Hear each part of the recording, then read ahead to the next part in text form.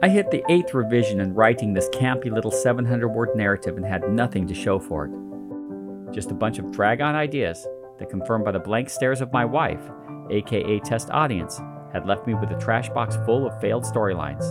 And to top it off, after spending 3 weeks helping a senior friend of mine in need of full-time care, my stress was maxed out. The dealing with the insurance nightmare, the less than adequate benefits, and the cherry on top, the circle of healthcare bureaucracy that somehow always seems to favor dollar before person. So I'll be fully transparent. I was brain tired, sleep deprived, and my heart so very close to not liking the world around me at all. And in that, I was ready to throw in the podcaster's towel. But then I flashed back to the simple wisdom of a most random stranger, a lady I interviewed in 2012. As meeting her on a neighborhood sidewalk, she presented a thought I'm sure you've heard time and time again, but fitting it is for today's story. Her name was Rachel, and she said this: "The most important thing in your life is family." And as I thought back to that moment, I managed to settle my blood pressure. Yes, I was caught guilty. A ticket on the self-righteous train clenched in my hand.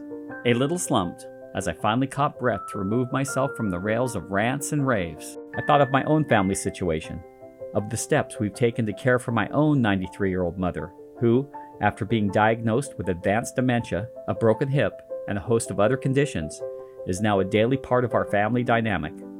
Of my 24/7 internal conflict brought on by the shoulder weight of doing what's right. Of looking into my wife's eyes, a most caring person who never asked for the title of primary caregiver. Of the love, and of the ups and downs that has at times driven us to scream at the very mountains.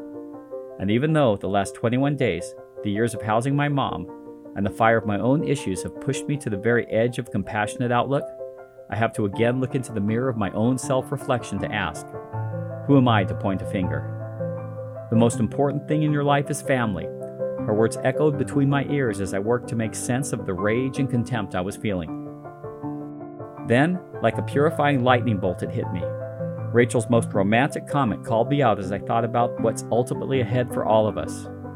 A question that resonated deeply as I pictured the faces of the aging and perfect, a vision that pointed me toward the big ask. Am I prepared for my own evolution?